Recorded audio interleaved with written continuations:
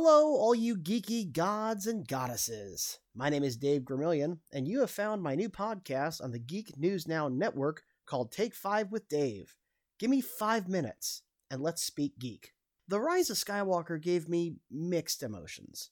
I loved the lightsaber fight on the Death Star 2 with the water and all the emotion and Daisy Ridley just killing it as an actress. Yeah, I cheered a little when the fleet showed up at the end and it was this massive fleet fighting this massive fleet. That was kind of cool.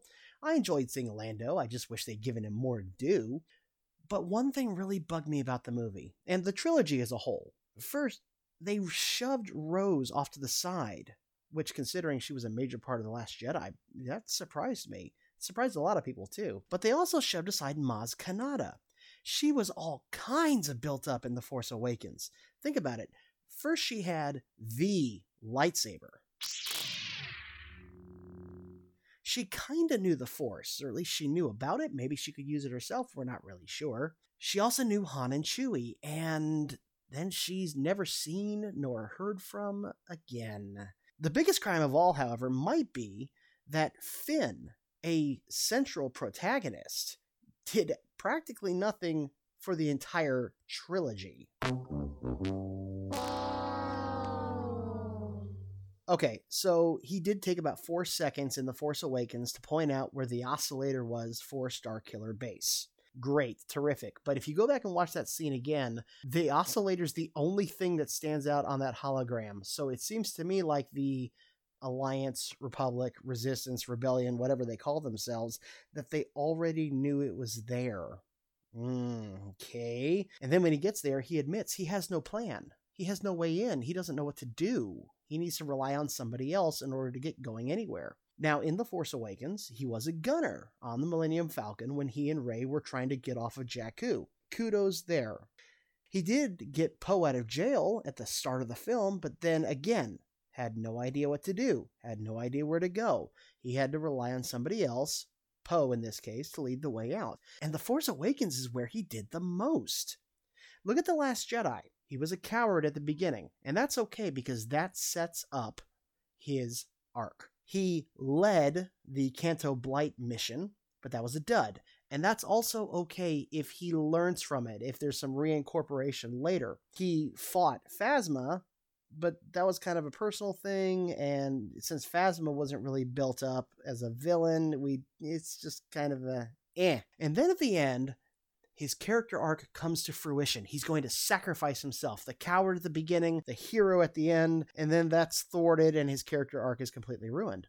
So what did he do in The Rise of Skywalker?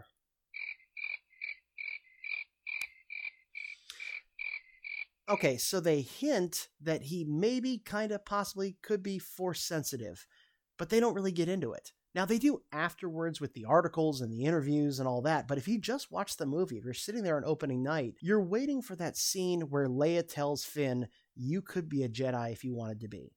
That explains why you were able to at least kind of fight Kylo Ren in the beginning, and why you're kind of Force sensitive now. Only we don't get that scene.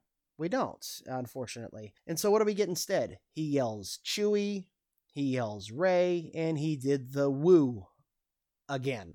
And then the worst thing of all is that he leads this stupid land-based attack on a Star Destroyer that has no shields. Because they're supposed to take down this comm tower, right? This unshielded comm tower where all you got to do is just shoot at it from long distance and you blow it up. That's all you got to do. But why do they have this land-based attack? Because Finn, 1/3 of the main protagonist, needs something to do. Rey is on the ground fighting Palpatine. All right, she's helping Kylo Ren. We got that. She's got her own little thing going on.